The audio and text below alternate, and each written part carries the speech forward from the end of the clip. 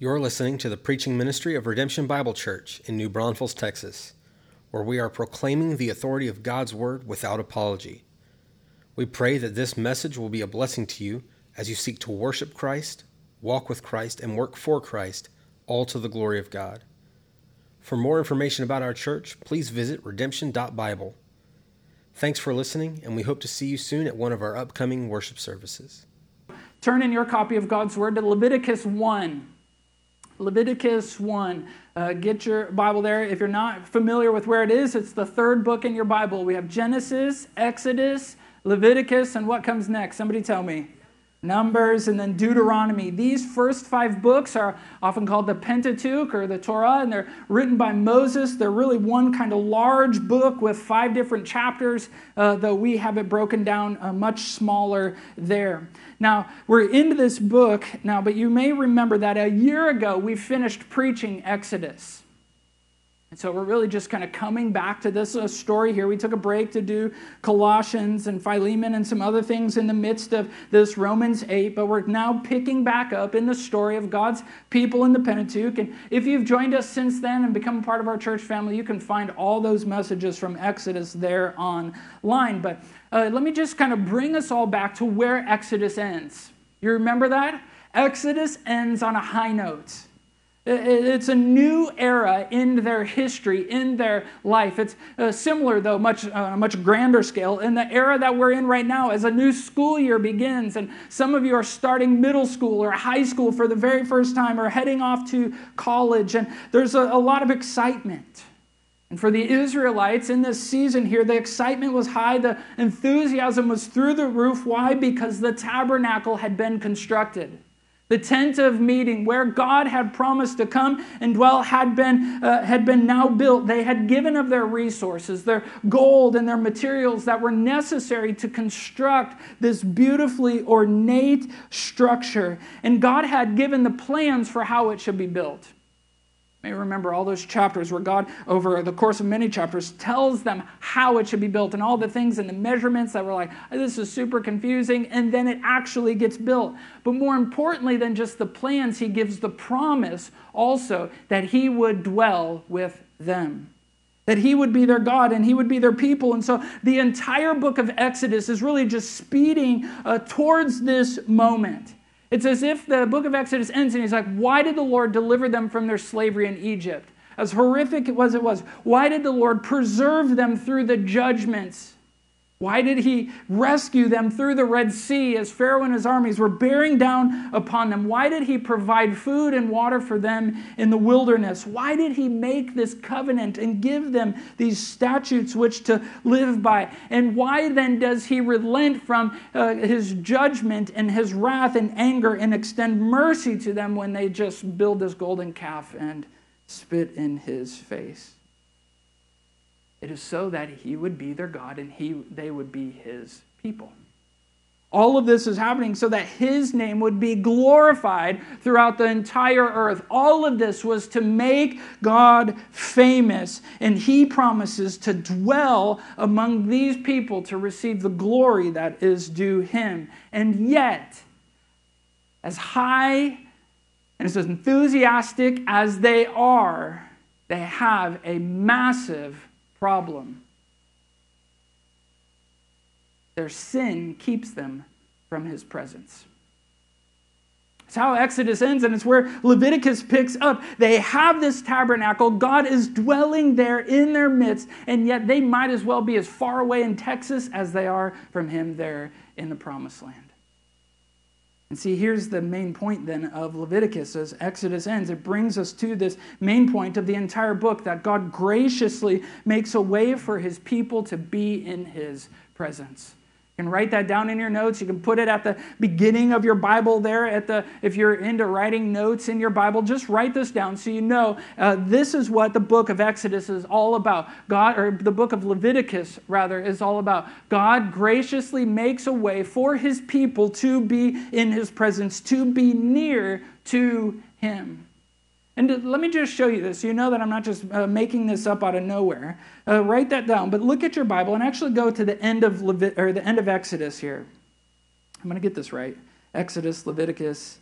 Bear with me here. If I mix it up, just shout it out and correct me. It'll be okay. At the end of Exodus, chapter 40, verse 34, just look at this here, because it's really one continuation. We're going to go from the end here and then into Leviticus. But just look at this. Listen here. It says, then the cloud covered the tent of meeting, and the glory of the Lord filled the tabernacle. The glory of the Lord filling. It's God is there dwelling amongst them. But verse 35, and Moses was not able to enter the tent of meeting because the cloud settled on it, and the glory of the Lord filled the tabernacle. Throughout all their journeys, whenever the cloud was taken up from over the tabernacle, the people of Israel would set out. But if the cloud was not taken up, then they did not set out till that day that it was taken up. For the cloud of the Lord was on the tabernacle by day, and fire was in it by night, in the sight of all the house of Israel throughout all their journeys. Now that's really a summary of the book of Numbers, y'all. That's what will happen. He'll come back to that. But in the meantime, now look at Leviticus 1:1. It's just a continuation. The Lord called Moses and spoke to him from the tent of meeting, saying, we're going to come back to this in just a second, but I set the scene there because what's happening here? Where is Moses? In the scene, in the passage that we just read, where is he? Not like literally like he's in the wilderness, but where is he in the scene? What details do we have? He is outside the tent. And where is the Lord? Inside the tent. Moses is outside God's presence. He can't get in. Why? Because God is holy. Because God is holy and set apart. He is unique in everything, and thus everything around him must also be holy. Any sort of unholiness, uncleanness cannot come near him. In order then for people to be near him, they must too be holy. And all of Leviticus, the entirety of the law, is really to show this to us. It'll use terms like clean and unclean, really symbolically of our holiness or our unholiness. And so all the things that God is talking about, clean and unclean, think holy and unholy. And so all of Leviticus then is about this. All of Leviticus then is how do we get inside? How then will we be holy? How can we be in God's presence when this is the case? And all of Leviticus is about God's gracious invitation to come and be holy. Thus the series title, Come and Be Holy. It's actually an invitation. This isn't like Leviticus and all the laws is not like some test from the Lord to let's see, like, can they do it? Like, I'm going to give them all this stuff and let's see, let's test them to see if they can really do it. God already knows the answer, and I think we already know the answer as well. Impossible. Yet it is God's gracious invitation to come in, to come and be near him. And so all of Leviticus has a structure like this. I put it up on the screen here. You can take a picture of this. We'll also send it out in emails and things this week and post it on our socials. But I put this here together. Taylor was able to put this into a concept here for me that I think is super helpful as we think about the structure of Leviticus. And many of you have even asked, how are you going to preach all this book in 4 weeks? This is how.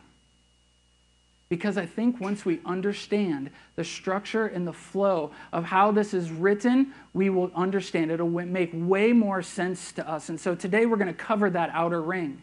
Because everything in the book of Leviticus is leading us to actually the center of the book, to chapters 16 and 17, in the Day of Atonement. But everything around it is leading us to that. To the point where we're going to talk about today, so we're not holy. And then what do we do with all the priests? And it's as if they're saying like, well, how do we get a holy guy in there? And spoiler alert, they're like, well, we can't. They fail at it too. Okay, well, what's the requirements for getting in? Perfect purity. Well, who can do that? We need a substitute, a perfect substitute, an innocent person in there taking our sin. And so today we take the problem. The outer ring. And it really begins and ends on this note in the book of Leviticus. And so this is why I say have our Bibles ready, because we're going to cover 12 chapters today. The first 7 and the last 5.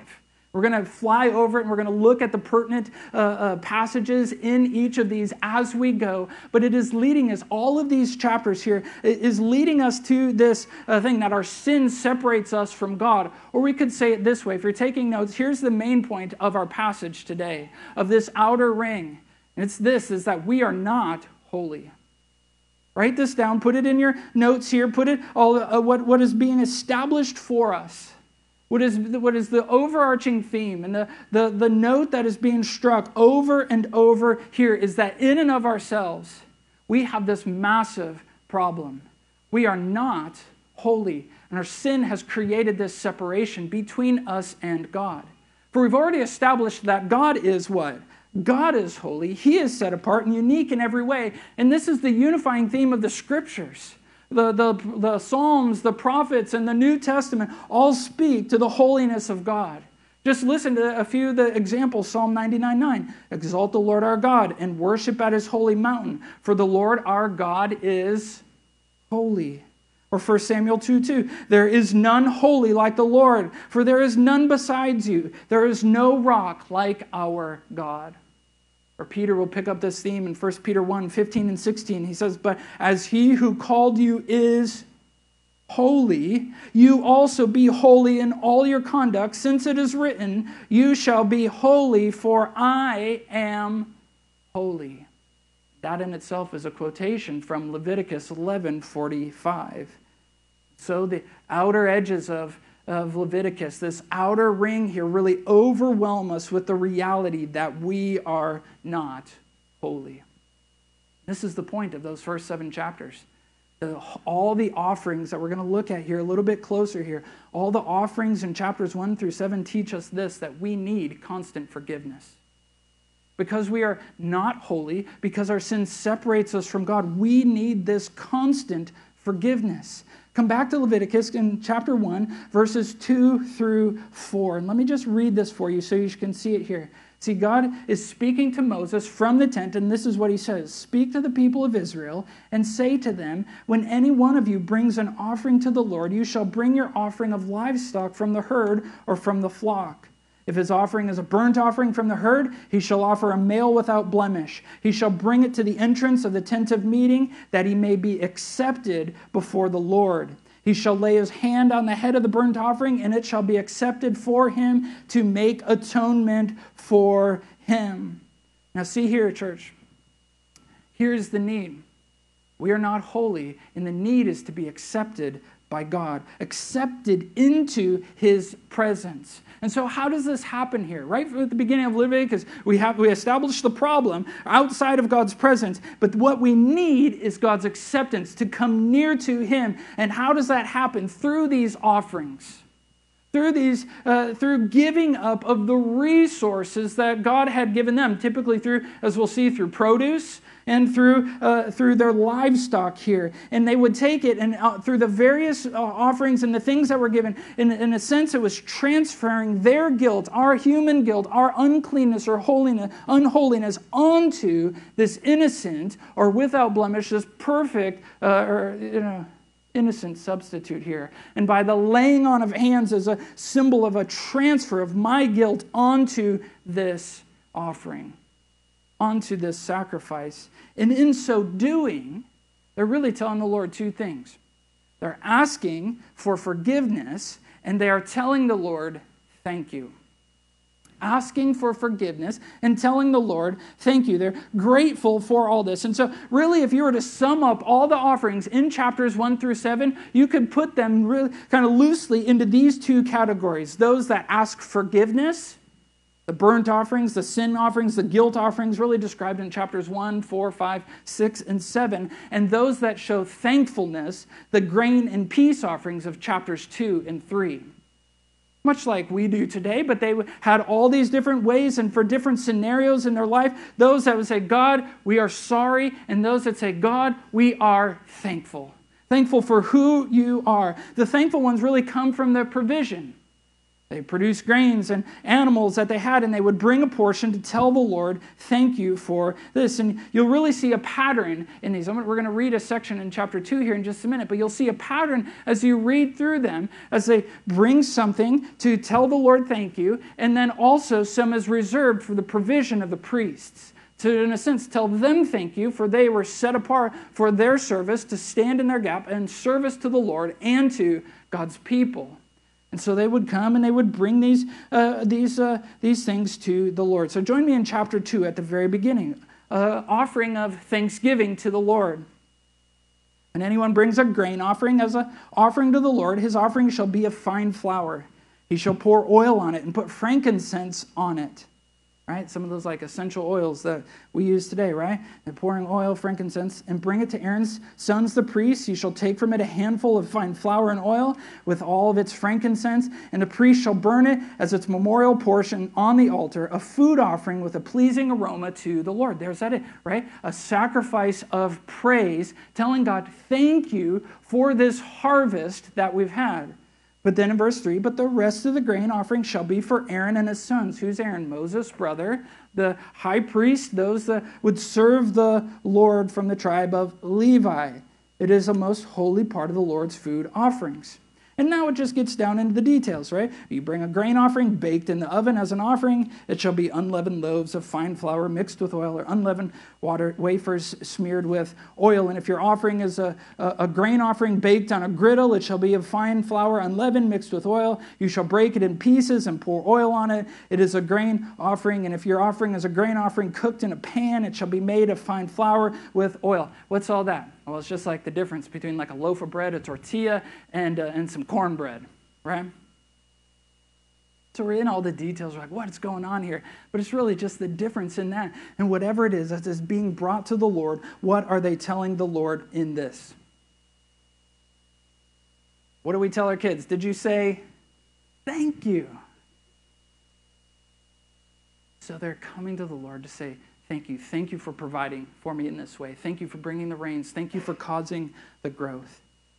But there are also other types of offerings that tell the Lord or ask the Lord for forgiveness. They come from a repentant heart, needing to cover our sin, whether it's unintentional or intentional. And the different rules and laws differ depending upon who committed them. Just look in chapter 4 for a second as we come to these sin offerings, right? They're at the beginning in verse 2 and verse 3, it's these instructions for offerings if the priests sin. If he sins unintentionally and doesn't know what he's doing here, look at what it says. Speak to the people of Israel. This is chapter 4, verse 2. Speak to the people of Israel, saying, if anyone sins unintentionally, right? Those things that we do, look at for just a second, those things that we do in ignorance. Things that we don't know, just like childish. We're young, we're immature. They're like, oh, I didn't know that this was a rule. I didn't know that this was a part of following the Lord. Or, and kind of civil laws, all that. It's like, oh, I didn't know that you can't make, right turns on red here or something like that. The things that happen unintentionally and yet are still offensive. And so God makes a way for forgiveness. First for the priests. And then look for if the group sins, jump down to 4:13. If the whole congregation of Israel sins unintentionally and the thing is hidden from the eyes of the assembly, and they do any one of the things that by the Lord's commandment ought not to be done, and they realize their guilt, the sin which they have committed becomes known. The assembly shall offer a bull from the herd for a sin offering and bring it in the front of the tent of meeting. And so you have in the earlier ones, I know I cut it off there, but it's the same kind of thing for the priest, for the congregation, or the whole group. Or you jump to verse 22. When a leader sins, somebody with influence, there's a way for a leader to say, we're sorry, and to ask forgiveness. And then verse 27, as you come down, a common person. Not because of any sort of devaluation for him, just a way to delineate between those who lead and those who follow here. But if a common person sins unintentionally, there are things to do in order to tell the Lord sorry. And in each of these things, as they bring an animal, they lay their hands on the animal as a symbol, as this is a substitute for me. This innocent goat or bull or whatever animal it might be, it is a transfer of the guilt onto the head of this animal. See, we have to come to the Lord and tell him we're sorry. But there is an end goal in all this. An end goal, what is it? To be accepted by the Lord. But look how it says in chapter 5. Jump over here because I want you to see this, because there's lots more here of what if they can't afford it, if certain scenarios, and so God cares about the details and all this, but it's leading towards the end goal in chapter 5, verse 17. If anyone sins, kind of the summary statement of it all.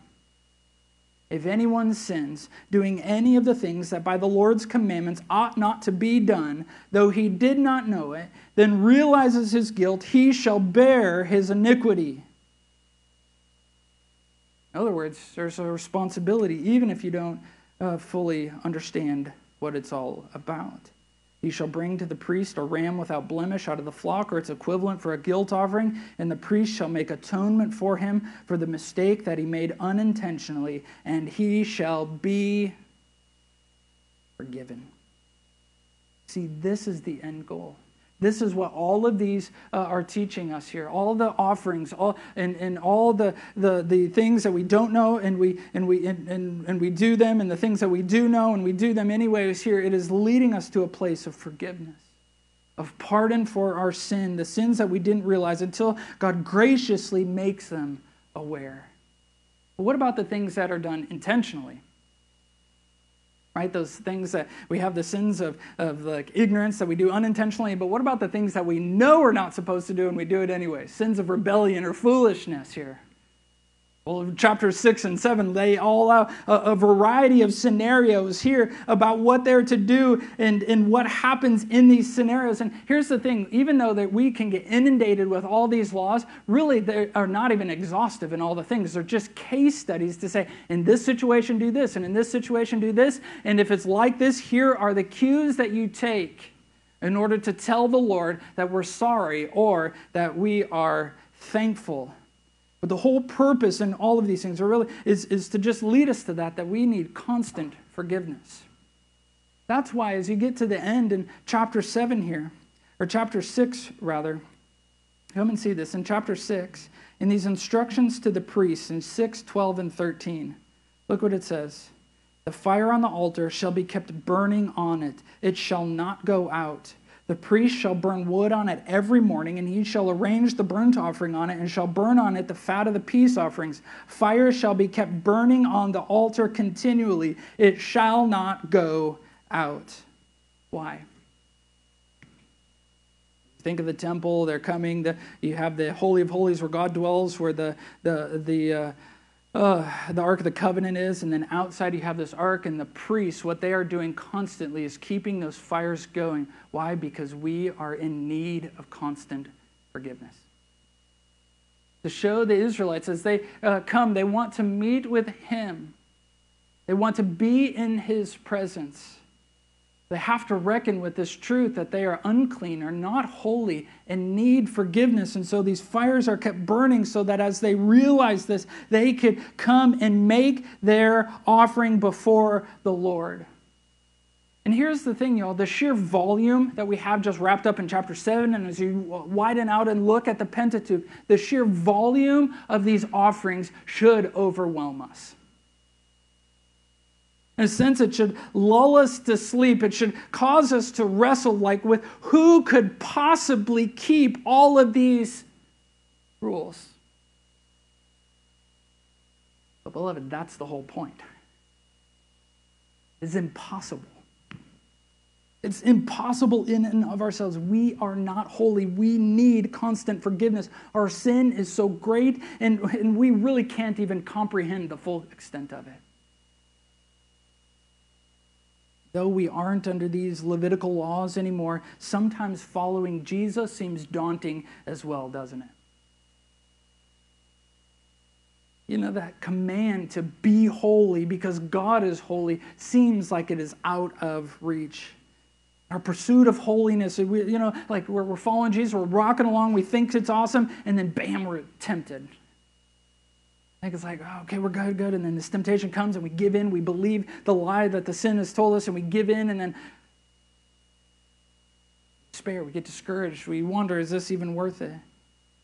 Or maybe we're just rocking along. We're thinking, man, this is good. We're following Jesus, and we come to small group, and we think like, well, I don't have any sin to confess. I don't have anything. And then one of our brothers or sisters points out, as we're talking about these things, he says, well, hey, I've noticed this kind of pattern in how you speak to your spouse. Or I've noticed this, these things that you've been posting on social media. Tell me about that.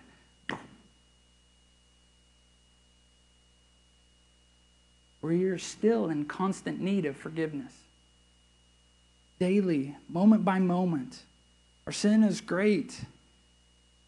We can't even comprehend the full extent of it all. See, not only do we not know all the things that we do. Some of the things that we do know, we're forgetful, aren't we? See, here's the second point. As it comes to the end of Leviticus, it brings us to this, that we are spiritually forgetful. Write this down. Not only do we need constant forgiveness, but all the feasts, all the festivals in chapters 23 to 25 teach us this, that we are spiritually forgetful. And so flip over here. We've taken the beginning, but remember, it's working towards the middle. And so really 1 through 7 and 23 through 27, the final 5 chapters, really form the outer edge of this point here, of the problem that we have. And so go over there, like I said, chapter 23 here.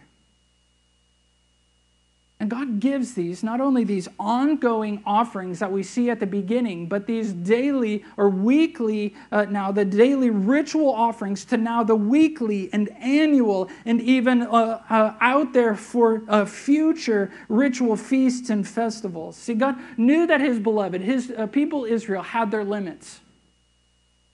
Even with the best of intentions, even with the most strong of resolve, they were easily distracted, easily fearful, and especially forgetful. They needed reminders. Not only the ongoing reminders to repent and tell God thank you, but also the reminders of who God is, His character, what He had done, His past work to keep them moving forward in faith, or to keep them moving inward towards His presence.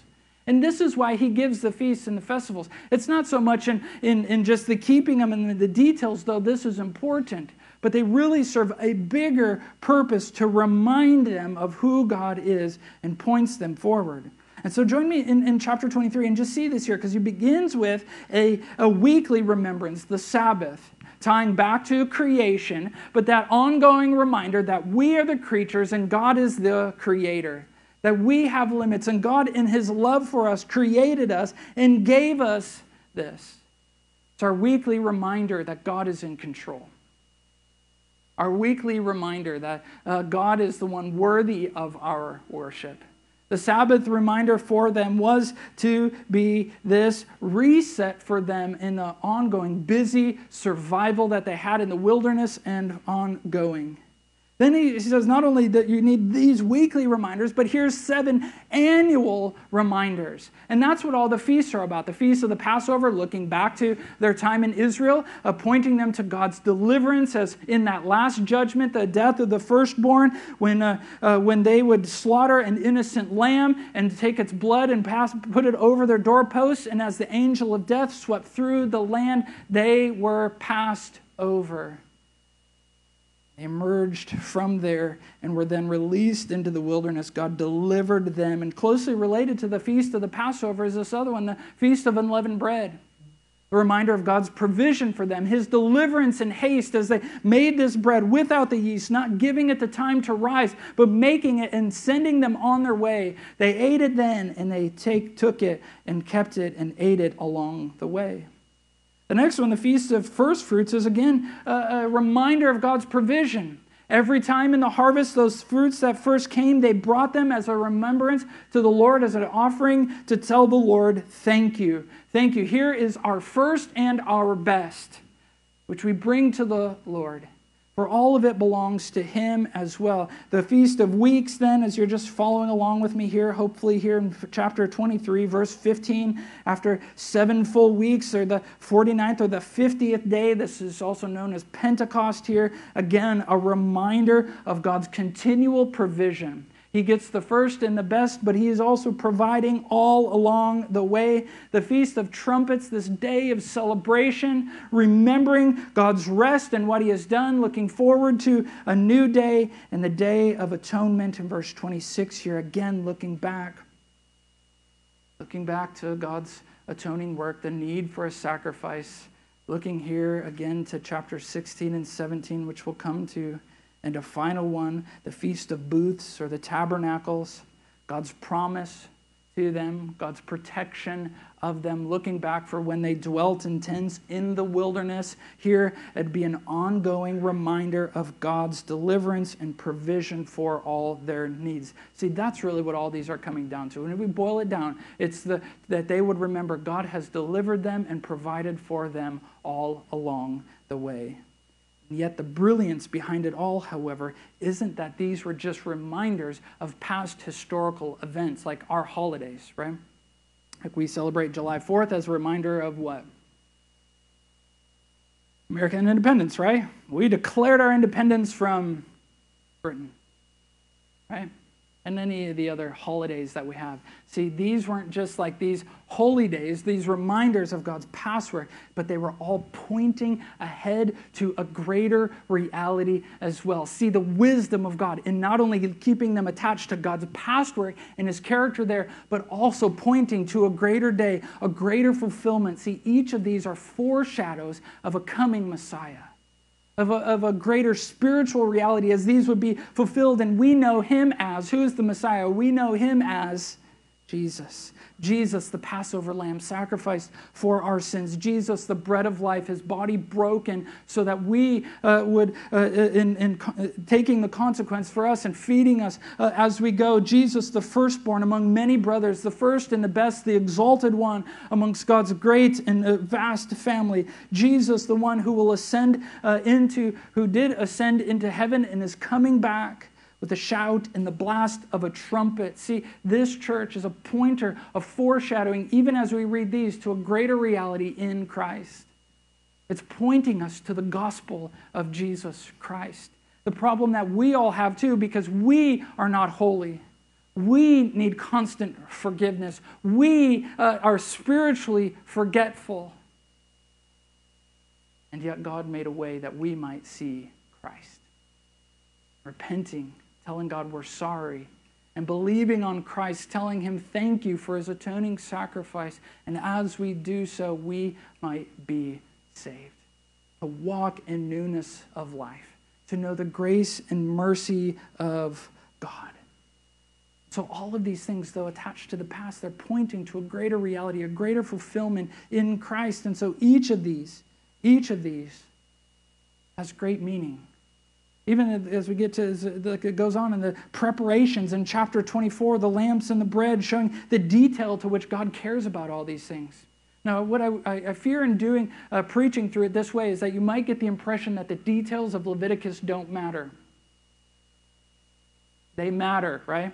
Write that in your notes. The details of Leviticus matter, even if we're not covering every single verse and every single piece in Leviticus. And my hope for you, as we go through this over the next month, that you will read through the book of Leviticus at least twice. At least twice, especially as you see what God is doing, and you will begin to see the grace and mercy of God through the details, because he does care about it. He cares about how the lamps are prepared and how the bread is prepared in preparation for all this. He cares about our hearts, even as you get into chapter 24, and why God is so particular about our love for him and our love for others and our love for the poor, and why there's drastic consequences if you take a human life, right? An eye for an eye and a tooth for a tooth. This is in verse 19, 24:19. Because like we don't just treat God's creation and God's image bearers with contempt and then just think we can traipse into his presence or to remember these things. See, we still need it. We still need God's help. So even though we have these 8 daily reminders, these daily offerings, these annual reminders, these ongoing things, there's also something even into the future as we get into chapter 25 and another festival too in the Sabbath year every 7 years, this letting the land rest. And after 7 sets of 7 years, in the 50th year, this year of Jubilee, this forward thinking, this day that is yet to come that everybody knew, whether it be property or people, where everything would be reset and redemption would happen. And what a reminder for God's people, even as we look forward. Sometimes, even for them, you get just buried in the details of life. Their ongoing survival. We have crops to tend to and animals to attend to and people that we're managing and things, and we get in these life situations, and what a joy to know that a day would be coming, whether it was a year later or 49 years later, there would be a day where God would make everything new. Annual reminder of hope, or an ongoing reminder of hope. What's true for us now? That while we are even free today, our eternal redemption awaits. It all belongs to God. We belong to God. He is our God. But as a spiritually forgetful people, we need these reminders constantly, don't we? It looks different for us today, does it not? It looks different for us. God has graciously given us the rhythmic reminders that we have too, starting each week with worship. As we're doing here now, as we just come before the Lord and we make these commitments to just give the first and the best of our week to the Lord, our time, talent, and treasure. As we have these daily offerings of praise to the Lord, a time in His Word and time in prayer, meeting with Him, those midweek reminders that we need as a small group, as we don't want to just be hearers of the Word, but doers also, and go deeper in our understanding, more specific in our application. The regular reminders that God has given us through baptism of the spiritual, that we were dead in our sin and buried and made alive with Christ, and communion as we look to the death, burial, and resurrection of Christ, and those annual reminders that we have of Good Friday and Christ's sacrifice, and Easter Sunday of Christ's resurrection, and Christmas even of Christ's incarnation, and even our church anniversary coming up. Why do we celebrate this? Why do we make much of this? To pat ourselves on the back, to be like, yes, we've done it. As our annual reminder that God is at work. Jesus is fulfilling His promise to build His church, and every year we need to stop and pause and say, look what God has done. Look what He's done. We're spiritually forgetful people.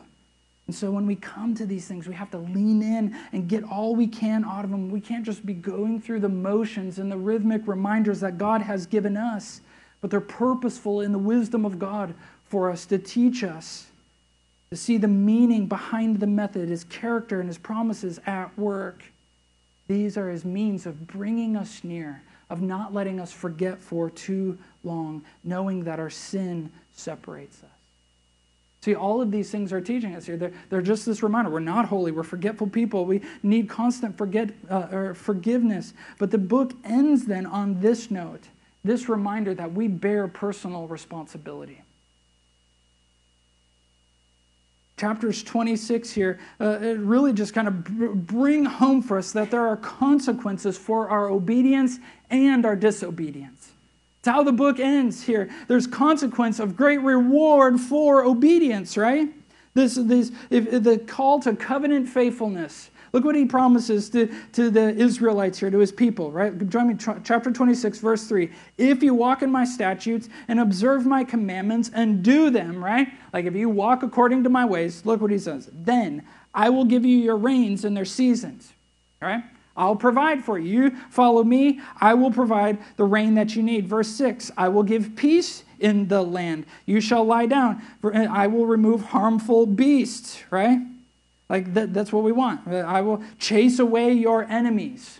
That's like, okay, you're going to take care of that. Wolves, other things aren't going to attack my livestock. Other enemies aren't going to, you will protect me. Verse 9, I will turn to you and make you fruitful and multiply you and confirm my covenant with you. This is what they were told in the Abrahamic covenant. Go, be fruitful, and multiply, and I will make a blessing. I'll make you a blessing. I will bless you and make you a blessing. Just to return to that. Verse 11, I will make my dwelling among you. My soul shall not abhor you, and I will walk among you and be your God, and you shall be my people. I am the Lord your God. That's what we want, right? We want God's provision, we want God's protection, and mostly we want His presence. This is why we follow the Lord. This is why we walk according to His ways. This is a part of His blessing. But look at verse 14. But if you will not listen to me and will not do all these commandments, if you spurn my statutes, and if your soul abhors my rules, so that you will not do all my commandments, but break my covenant, then I will do this to you. Who's speaking in this verse? Yeah. God is, the Lord is. And so this is nothing to mess with, y'all, right? Like if you're an Israelite, listen to this, like God is saying this, like, well, the option seems to be pretty clear. The responsibility is ours. Are we going to obey the Lord or are we going to disobey the Lord? Look what He says, verse 16, 26:16. Then I will do this to you. I will visit you with panic, with wasting disease and fever that consume the eyes and make the heart ache. Verse 17, I will set my face against you. You will be struck down before your enemies. Right? Verse 19, I will break the pride of your power. All the things that God promised, His protection, His provision, His protection, and His presence, He will take it away. But notice that something happens here. Verse 21, then if you walk contrary to me and will not listen to me, I will continue striking you sevenfold. I will do this. So He continues to discipline them. But verse 23, and if by this discipline you are not turned to me, but walk contrary to me, and I will also walk contrary to you, and I myself will strike you sevenfold for your sins. And so it's just like getting worse by sevenfold. In verse 27, but if in spite of all this, and you still will not listen to me, but walk contrary to me, then I will walk contrary to you in fury. It just keeps getting worse. What are we to make of all this? What do we make of the layers of warning? Well, God will give you over to the responsibility for your persistent sin. Continue to turn away from the Lord, and guess what? Continue to go your own way. Does it get any better? No. But don't miss this as well. While it is increasing in its severity, in the punishment and the consequences, each of these warnings is an expression of grace. God, in His justice at any turn, could have just said, nope, done with this. And yet, layer after layer, warning after warning, is an expression of God's unmerited, undeserved grace for His people. That even at the worst disobedience, even when they've gone to kind of the bottom of rebellion and foolishness, look what He says in verse 40, chapter 26. This all is, and you can read it, and you can go through and be amazed at the severity up to this point. 26:40, but if they confess their iniquity and the iniquity of their fathers in their treachery that they committed against me, and also in walking contrary to me, so that I walked contrary to them and brought them into the land of their enemies, if then their uncircumcised heart is humbled, and they make amends for their iniquity, then I will remember my covenant with Jacob, and I will remember my covenant with Isaac, and my covenant with Abraham, and I will remember the land. But the land shall be abandoned by them and enjoy its Sabbaths while it lies desolate without them, and they shall make amends for their iniquity, because they spurned my rules and their soul abhorred my statutes. Yet for all of that, when they are in the land of their enemies, I will not spurn them. Neither will I abhor them, so as to destroy them utterly and break my covenant with them, for I am the Lord their God.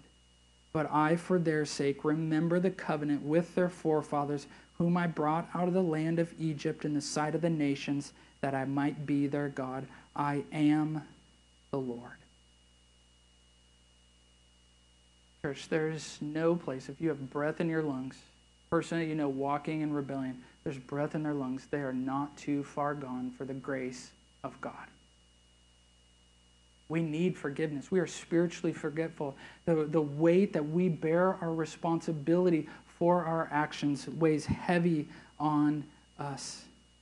But note this, it is in the strength of God's love that draws us near, not in our resolve, not in all of this. It is God who loves us and will not break His covenant. He goes back to His covenant faithfulness. He's calling them to covenant obedience, and He's saying, I am faithful to this. I will outlast. My grace is far greater than the greatest of sin. Don't miss that.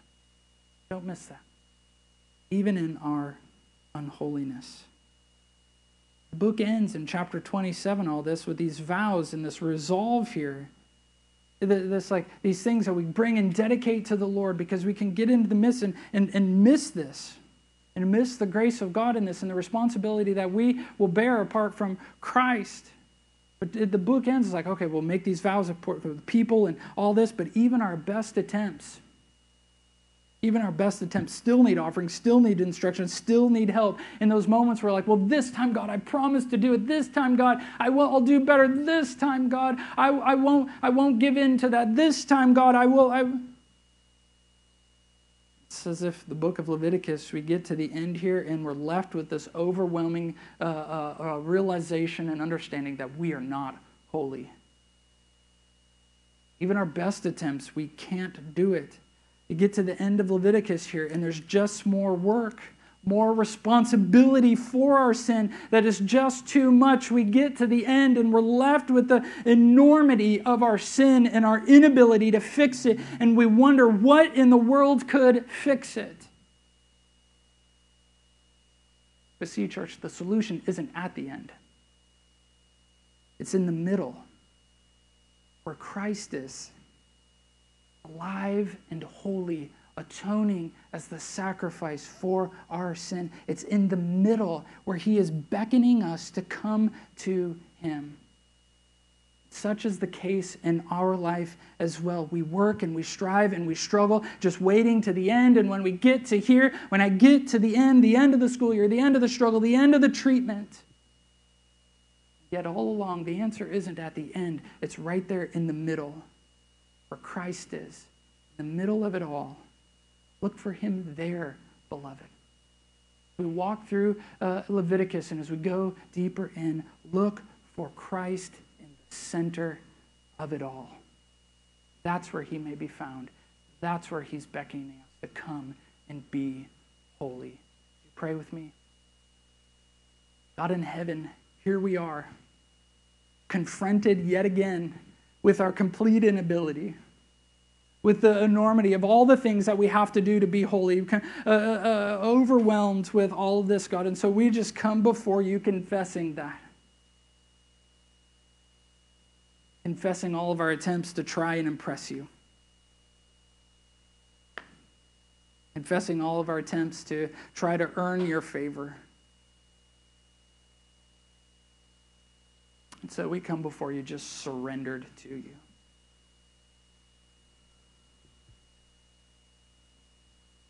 Come before you, bracing this. We can't do it, but you have already done it. So help us to see it, God.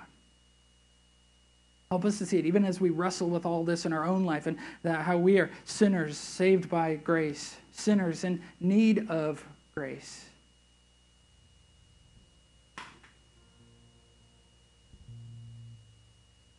Teach us, God. Show us. Make much of Christ in our eyes. Show us how to be holy.